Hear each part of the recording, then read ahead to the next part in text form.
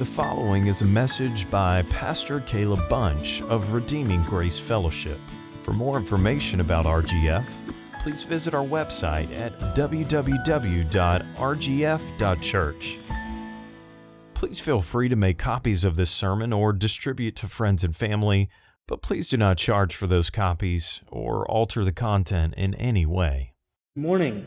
Please open up your copy of the Scriptures to Isaiah chapter 1.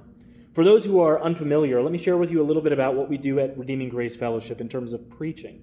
Normally, what we do is from September all the way through to the beginning of summer, we preach through the New Testament. Right now, for example, I've been preaching through the book of Acts. However, in the summer months, June, July, and August, we take our attention to the Old Testament. And for the last 4 summers, we were hearing about the book of Genesis. And what a blessing that was, to hear God's glory revealed in the covenants that he made throughout the book of Genesis.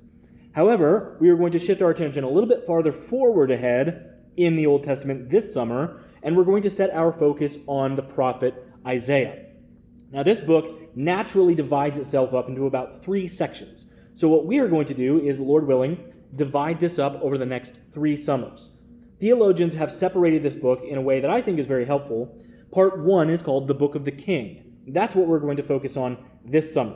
Part 2 is called the Book of the Servant, and that's what, Lord willing, we will consider next summer. And then the third book is called the Book of the Anointed Conqueror, and Lord willing, we will do that a couple summers from now. Even though Isaiah is much nearer to us in terms of the timeline, I think that we are less familiar with Isaiah than we are with heroes of the faith like Noah or Abraham. And I think in large part, this is simply due to the lack of familiarity that we have with Isaiah. When was the last time that you spent a large portion of your time just reading this wonderful and glorious book? The book of Isaiah is a masterpiece in terms of prophetic literature. It is the premier prophet that we have in our Old Testament canon. Its focus is so centered on the Messiah that this book has been called by many people the 5th gospel. Every single chapter is saturated with the good news about Jesus Christ in one way or another. The New Testament writers clearly loved the book of Isaiah. It is quoted more than any other Old Testament book except the book of Psalms. And it is referenced on more occasions than any other book in the Old Testament. Do you remember when Jesus had an opportunity to preach in his own hometown of Nazareth? As he was standing up before them and then took the seat before them, they handed him a scroll. What scroll was it? Exactly, it was from Isaiah. And he read it, and he said, "Today this has been fulfilled in your hearing." This book is all about our King, Jesus. So I am really excited to share this book with you over the next couple of summers because I am excited to get to know Jesus more with you. Isaiah reveals that our Savior, he reveals Jesus to us in such a way that we are designed to understand him and know him in our minds. But much more, it is designed to bring you, just like it did with Isaiah, face to face with Jesus himself. So let's pray now to that end, and then we'll dive into this incredible revelation of God. Let's pray. Lord, I ask that right now, as many people are gathering around a computer screen or a phone screen, that you would cause this medium that is so difficult to use in terms of preaching and hearing the Word of God. I pray, Lord, that you would take the foolishness of technology and allow it to cause us to be blown away by the amazing nature of your redeeming love. Lord, I pray that as people come before the Bible today, their hearts would be brought low with humility, but their hearts would also be raised up high with worship and praise.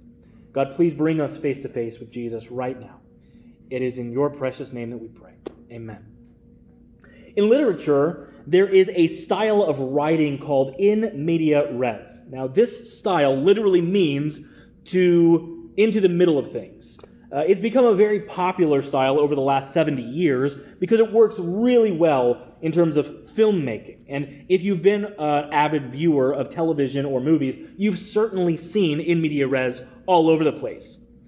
The opening scene is, of course, filled with action. They want to get your attention. They want you to focus on what they're doing. And that leads to a tense moment. Perhaps it leads to the hero about to reach a great trial or seemingly an unavoidable death. And then what do? they fade to black or cut to black immediately, and then they rewind the tape a couple of days or a couple of weeks, and they begin farther back to fill in the blanks of how did our hero arrive at this point in the story. This is called in media res. But contrary to film historian arguments, that style did not originate with Harry Cohn's writing of the 1947 movie Dead Reckoning starring Humphrey Bogart. It did not start, even against the historians of great literature. They are wrong when they argue that the art form was initiated by Homer or Virgil or the Roman poet Horace. No, this goes back way farther, long before any of those men were alive. The Holy Spirit inspired Isaiah to write this book by beginning in the middle. Here, he gives an introduction to the book by revealing God's argument that is made in the center of the confrontation of Isaiah. Only later in chapter 6 will we rewind and see the initial call to ministry of Isaiah. Verse 1 begins the book this way. It says, "The vision of Isaiah, the son of Amoz, which he saw concerning Judah and Jerusalem in the days of Uzziah, Jotham, Ahaz, and Hezekiah, kings of Judah." Now, as we progress through the book of Isaiah, what you're going to see is that God speaks to the nation directly on many occasions, but God also always speaks to the kings. And as we will see, each and every one of these kings failed in a variety of ways. And for the most part, those kings outrightly rejected Isaiah's prophecies. However, in the midst of great darkness, eventually God's word is going to grip the heart of Hezekiah and results in a temporary reformation. So what we see moving forward in this chapter is functionally a courtroom drama. So for the remainder of our time together, I'm going to simply break it up as follows. Point number 1, the judge, witnesses, and defendant. Point number 2, the charges. Point number 3, the sentence. Point number 4, the plea. And point number 5, the result. We begin with the judge, witnesses, and defendant. Verse 2 says, "Hear, O heavens, give ear, O earth, for the Lord has spoken. Children I have reared and brought up, but they have rebelled against me." Now here, what we see happening is God is ordering his courtroom. He is the great judge of all the universe, and he calls the heavens and the earth to stand as the two necessary witnesses in his courtroom. This is a common formulation in God's prophecies. I think my favorite example of this is Asaph's first recorded psalm, the Psalm 50, where he does the exact same thing, asking the universe to stand in agreement with him as he calls Judah out on the carpet for their evil and rebellion. But as we go through the book of Isaiah, don't be quick to condemn Judah. Be quick to look at your own heart and to see that you are just like them. And God is likewise calling the universe as a witness against evil and wickedness that exists in you. There is no sin that God ignores. Your sin matters to God. Now, I'm speaking to those of you who are watching who do not know Jesus as King. He is the magisterial authority of the whole universe. And your responsibility is to bow your knee to him and to follow Jesus all the days of your life. Repent of your sin and turn to King Jesus. But I'm also speaking to believers. I'm speaking to those who have been redeemed. Notice who God is speaking to in verse 2. The defendants are his children. Children I have reared and brought up, but they have rebelled against me. Christian, brother, sister, you and I need to hear God's call from this book. We need to be transformed. We need to be reformed. We need to be conformed into the image of Jesus Christ. We must not become leeches on the blood of Jesus. God is using Isaiah for us this summer to call us to a deeper love and imitation of the Savior through the pages of this book. So as we now approach our second point, consider the charges, and please know that these are not merely historical accusations against long-dead Israelites. They certainly are that, but these are patterns that arise among the children of God to this day. Verse 3, consider what it says. "The ox knows its owner, and the donkey its master's crib, but Judah does not know. My people do not understand." Church, do you know your master? Have you forgotten you are not the captain of your ship? You are just a humble servant whose calling is to carry out God's will. My dog, Rupert, many of you have met Rupert, he sometimes will escape out the front door. And obviously, that's not a great thing. He's become less of a flight risk, though, because he's learned something. He has learned that in our kitchen, he has food and water. He has learned that in our bedroom, he has his own doggy bed. He has learned that it is much nicer inside than outside. He knows his master's home. He knows where he's supposed to go. Israel here, Judah, did not remember. They had forgotten that they are supposed to go home to their father. They had misunderstood what they were supposed to do, not by being forgetful primarily, but by being rebellious. Do you forget to come to the feet of Jesus? Do you forget to come before him every day? Is your life marked by consistency in prayer? Are you consistent in your intake of the Word of God? Are you hungry to be near God? Are you like Mary, who just wants to sit at the feet of Jesus and enjoy him and learn from him and hear his stories and hear his teachings? This is not an arbitrary place for God to start with his charges. This is not an arbitrary place to begin, because it is the natural precursor to all spiritual failure. When you fail to acknowledge God in your thinking, when you begin to pursue lesser things, renewal begins in the mind. Transformation of the life begins by renewing your mind. So when you begin to think of lesser things and focus on lesser things and forget your master's house, it is then that you begin pursuing lesser things. And God then continues his charges in verse 4. He says, sinful nation, a people laden with iniquity, offspring of evildoers, children who deal corruptly. They have forsaken the Lord. They have despised the Holy One of Judah. They are utterly estranged. Now notice the reason that they are estranged from God. God has not moved anywhere. He has not left them behind. It is they who have moved themselves away from the Lord. He has remained faithful to his covenant. They have pursued other things and failed to honor him in their lives. So in verse 5, God explains the cause of their demise. He says, why will you still be struck down? In other words, there's an option here. Why are you choosing destruction? Why will you continue to rebel? And then he answers the question for them. The whole head is sick. The whole heart is faint. John Watts summarizes this by saying that God is calling them bad people, surrounding themselves with bad company, and consistently doing bad things. I like that definition. The sickness of the head that is being referenced is denoting stubbornness. It's not talking about mental illness. It's talking about a refusal to acknowledge reality, a refusal to obey what is clearly the right move, what is the good thing for them. He continues in verse 6 and he says, from the sole of the foot even to the head, there is no soundness in it. He's referring to Judah like a physical corpus, like a body. And he says there's nothing good there, but bruises and sores and raw wounds. They are not pressed out or bound up or softened up with oil. In other words, you have open sores, Judah, but you won't even put a Band-Aid on it.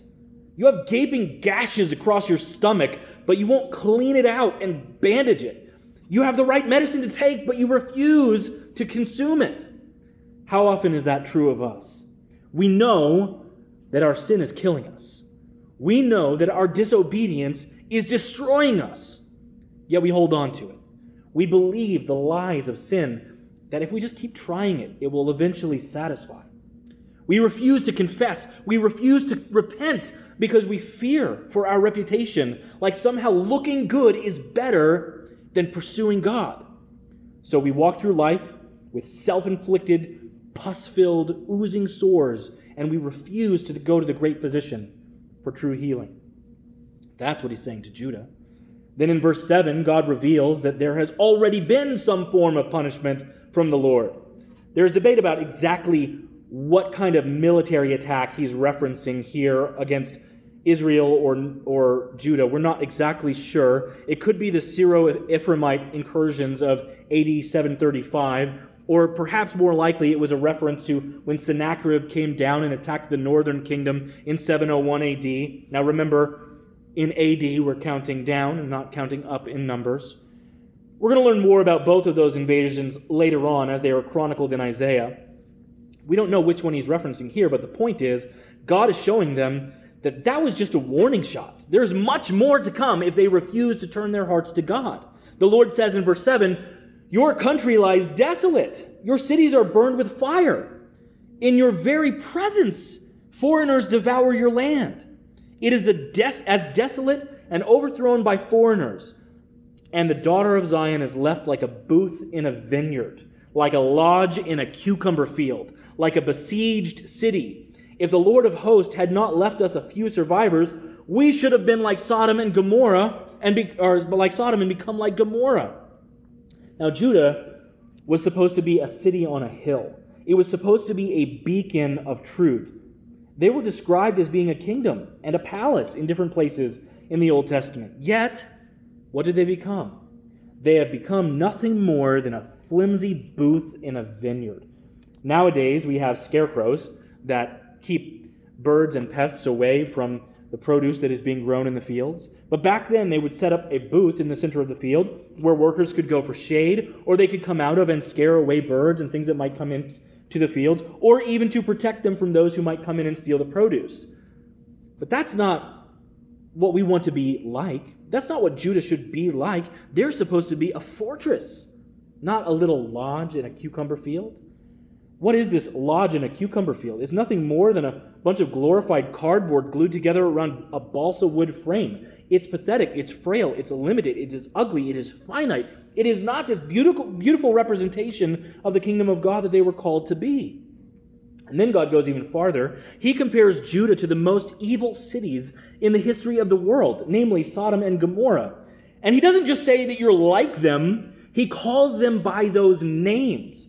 Now, I hope that nobody ever accuses you in any way of being like that evil dictator Adolf Hitler. But even if they do, there is a big difference between somebody saying that you are like Hitler and then coming to you and calling you by name. Hey, Adolf Hitler, come here. Now consider God is the judge, sitting on the stand, looking down at Judah, and he says in verse 10, "Hear the word of the Lord, you rulers of Sodom. Give ear to the teaching of our God, you people of Gomorrah." He is referring to them as Sodom and Gomorrah. There is nothing I can imagine that would be more insulting to their pride. God is intentionally seeking to bring them low, but he is doing so because he is rightly calling them out for their own sin. But what sin? Here's where we get personal. Here's where I want you to pay very close attention, church. This is where the charges go from being general to being very specific. And this is where I want you, professing believers, to be very aware. He is going to accuse the Judahites of worshiping him. He is going to accuse them of worshiping him. Get this right. He is going to accuse them of sacrificing. He is going to accuse them of praying. He is going to accuse them of doing exactly what he commanded them to do. But they were doing these things with the wrong heart. Verse 11. "What to me is the multitude of your sacrifices, says the Lord. I have had enough of burnt offerings of rams and the fat of well-fed beasts. I do not delight in the blood of bulls or of lambs or of goats. When you come to appear before me, who is required of this trampling of my courts? Bring no more vain offerings. Incense is an abomination to me. New moon and Sabbath and the calling of convocations. I cannot endure iniquity in solemn assembly. Your new moons and your appointed feasts, my soul hates. They have become a burden to me. I am weary of bearing them. When you spread out your hands, which means to pray, I will hide my eyes from you. Even though you make many prayers, I will not listen. Your hands are full of blood." In these verses, we finally see the charges stick. God is sick and tired of fake, meaningless worship. Their actions were nothing more than a perverted imitation of reverence. There was no real adoration of God in their heart. There was no reverence before him. Let me ask you, how often does this describe you? How often do you go to your Bible and you open it up and 5 minutes later you close it, never having looked at the face of Jesus, just reading some words, never actually considering the God who spoke these words to you? How often do you go into a church service where you simply walk in and walk out without ever even setting your heart towards God in thankfulness or praise? What about your giving? This giving that you offer in the offering plate. For those who are supporting Redeeming Grace during this hard time, I want to personally thank you. But I want to encourage you to only do so if you're doing so with a heart of thanksgiving to God. You are not earning anything like these people thought they were. I was just speaking to my grandfather a few days ago, and he was sharing with me his testimony of salvation. And he was explaining to me that for about 40 years, he attended church on a regular basis. He would go in, and I quote, he said, "I would listen to the preacher, I would give God my $1, and then I'd get out of there as fast as I could." He didn't know Jesus. He didn't love Jesus. He had never read the Bible, he said. That was not worship that he was doing during those times. But eventually, what happened? God captured his heart, and God drew him near. And God is not interested in your half-hearted, watered-down, lukewarm forms of worship. God wants your heart. He wants all of you, everything that is in you. True worship requires a laying down of all of your aims so that you can wholeheartedly run after Jesus with full abandon. So now we arrive at point number 3, the sentence. Here is where God is going to explain what they must now do because of their sin. It is at this juncture, God, the righteous judge, sets forth his judgment. Notice the patience and long-suffering of God. He is giving them another chance to learn from their foolishness and to turn to him in repentance. Verse 16, he says, "Wash yourselves, make yourselves clean, remove the evil deeds from before my eyes, cease to do evil, learn to do good, seek justice, correct oppression, bring justice to the fatherless, plead the widow's cause." Notice that God's call to them is in regards to holiness. God is deeply concerned about how the lives of his people operate. The vile false gospel of easy believism teaches that you can just pray a prayer or walk an aisle or get baptized in water and all of a sudden you're good and you can do literally anything that you want and God is now obligated to allow you into heaven. That is a teaching straight from Satan. Jesus has sheep. He has a people. They will hear his voice and they will follow him.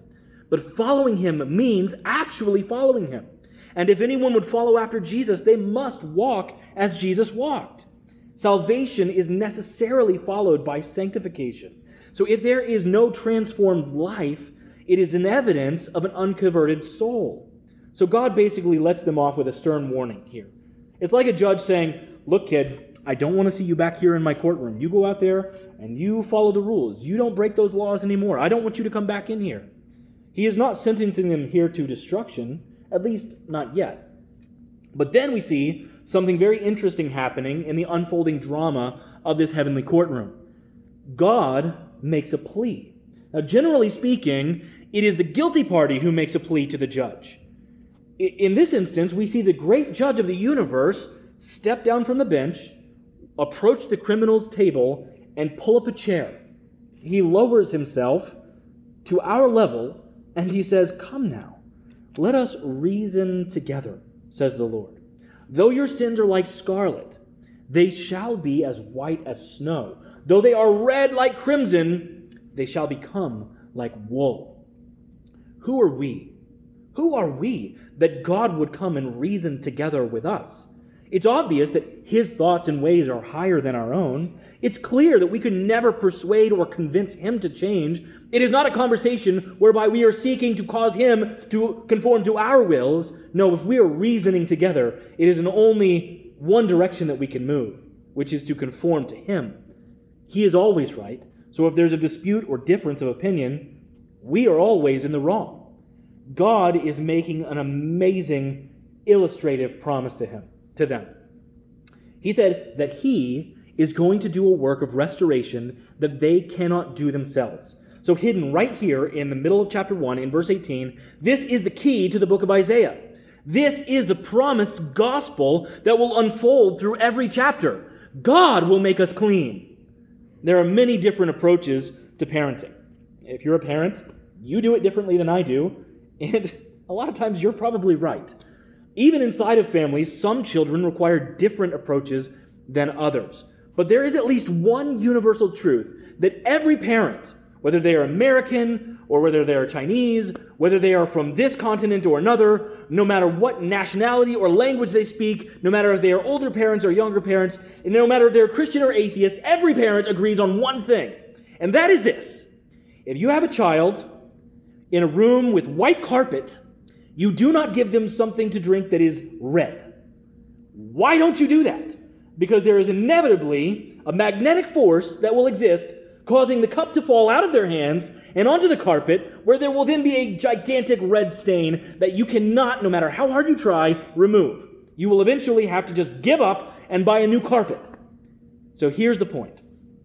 This cherry juice has left a permanent splotch right in the middle of Israel. Actually, God is using the most extreme example possible. There is nothing that was in existence at this time that was more likely to leave a permanent stain than something that was scarlet, something that was deep red. Most likely the thing he is referencing here, the thing that would come to the mind of the original readers, would have been red wine stains.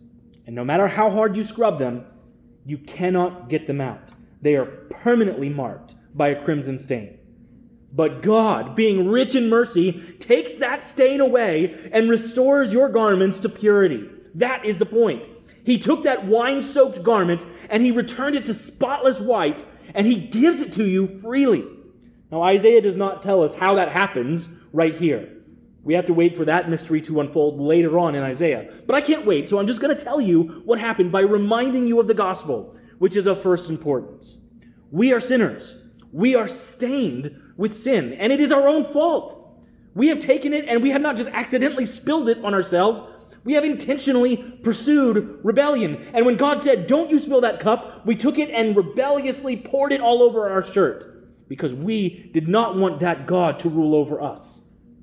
Yet God, being rich in mercy, loved us, and he gave us a Savior. And as the song goes, Jesus paid it all. All to him I owe. Sin had left a crimson stain. He washed it white as snow. How did he do that?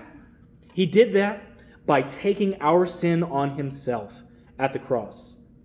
In the book of Zechariah, we get this amazing picture of Joshua the high priest wearing those filthy garments. Imagine this picture here. And what we see in that passage is that there's a Messiah coming, an advocate, who gives a righteousness to him, gives him a white robe. But what it doesn't show you there either is that Jesus took the sinful robe and put it on himself. At the cross, Jesus bore actual sin for actual sinners like you and me. He took our sin on himself, as it says in 1 Peter. He bore it in his body on the tree, and he died for it. He died to pay for sin. He died so that we might have that righteousness return. That sin stain that we have poured all over ourselves, we don't have to bear that any longer, because Jesus died for sinners like you and me. So I want you to know something. We all need this forgiveness. But there's a warning that comes next. That's our fourth point. The judge now places this warning before Judah and says there are two possible paths. There are two directions that you can go. These lay before you in verse 19 and 20. He says, "If you are willing and obedient, you shall eat the good of the land. But if you refuse and rebel, you shall be eaten by the sword, for the mouth of the Lord has spoken." God laid out for Judah an ultimatum here. There was a way that led to life and restoration, and a way that led to destruction by the hand of the Lord. And for those who know Christ, who don't know Christ, if you don't know Jesus, I call on you today to see the love of God and come to him. If you are one of his sheep, you will hear his voice, and you will come. And I will say to you now, do not test the patience of the Lord for another day, but run to the Savior for salvation. We come now to point number 5, the result. Sadly, Judah did not heed the warnings. They did not listen to Isaiah. So Isaiah reveals exactly what's coming to Jerusalem. He flashes forward and shows what is going to happen to them because they have not paid attention. They have not turned from their rebellion. Verse 21 says, "How the faithful city has become a whore. She who was full of justice. Righteousness lodged in her, but now murderers. Your silver has become dross, your best wine mixed with water. Your princes are rebels and companions of thieves. Everyone loves a bribe and runs after gifts. They do not bring justice to the fatherless, and the widow's cause does not come to them. Therefore, the Lord declares, the Lord of hosts, the mighty one of Israel, I will get relief from my enemies, and I will avenge myself on my foes. I will turn my hand against you, and I will smelt away your dross as with lye, and remove your alloy. I will restore your judges as at the first, and your counselors as at the beginning. Afterward, you shall be called the city of righteousness, the faithful city. Zion shall be redeemed by justice, and those in her repent by righteousness. But rebels and sinners shall be broken together, and those who forsake the Lord shall be consumed, for they shall be ashamed of the oaks that you desired, and you shall blush for the gardens that you have chosen. For you shall be like an oak whose leaf withers, and like a garden without water. And the strong shall become tender, and his work a spark, and both of them shall burn together, with none to quench them. So here we come to the conclusion of chapter 1. You see that even in the midst of the judgment that God pours out over Judah, God is promising restoration. He kept a remnant throughout all of the judgments that were to come. And as we walk through Isaiah together this summer, watch for this amazing balance that we will see. God is judge, and he will always judge sin. But God is also merciful, and to those who hear his voice and who repent of their sin, he is always there to forgive. We have much to look forward to in Isaiah this summer, and I encourage you to begin reading through this book on your own so that you're well prepared for these sermons as we hear them together. Let me just pray for us now. God, I thank you for this time before your word, and I ask that every single hearer would be changed by Isaiah chapter 1, that your Holy Spirit would apply it to us. I ask for those, Lord, who are unbelievers, especially, Lord, I think of those who are young in our church, who are growing up under the constant preaching and proclamation of the gospel. Lord, I pray for them that you would show them the importance of knowing Jesus, not just knowing about Jesus. Lord, I pray that they would see that their actions of just attending church are not pleasing to God, that there must be a heart of worship. Lord, I pray for those who are on the fence, as it were, who they look at themselves and they see their life and recognize that I kind of match up here with what's going on in Judah. Lord, I pray that you would draw them close to Jesus so that they would pursue him with their whole heart. If they don't know Jesus, let this be the day of their salvation. And if they do know Jesus, Lord, may they come to a point today where they understand more clearly that they must run towards him with full abandon. Lord, I pray lastly for those who are strong in the faith. I pray, Lord, that we would come to a text like this and remember it's not because of anything that we have done, but because of Jesus who forgave us, who gave us clothes that were white, not by our own doing, but because he has purified us by his death at the cross. We thank you, Lord, for what you have done in your Son Jesus on our behalf. It is in his name that we pray. Amen.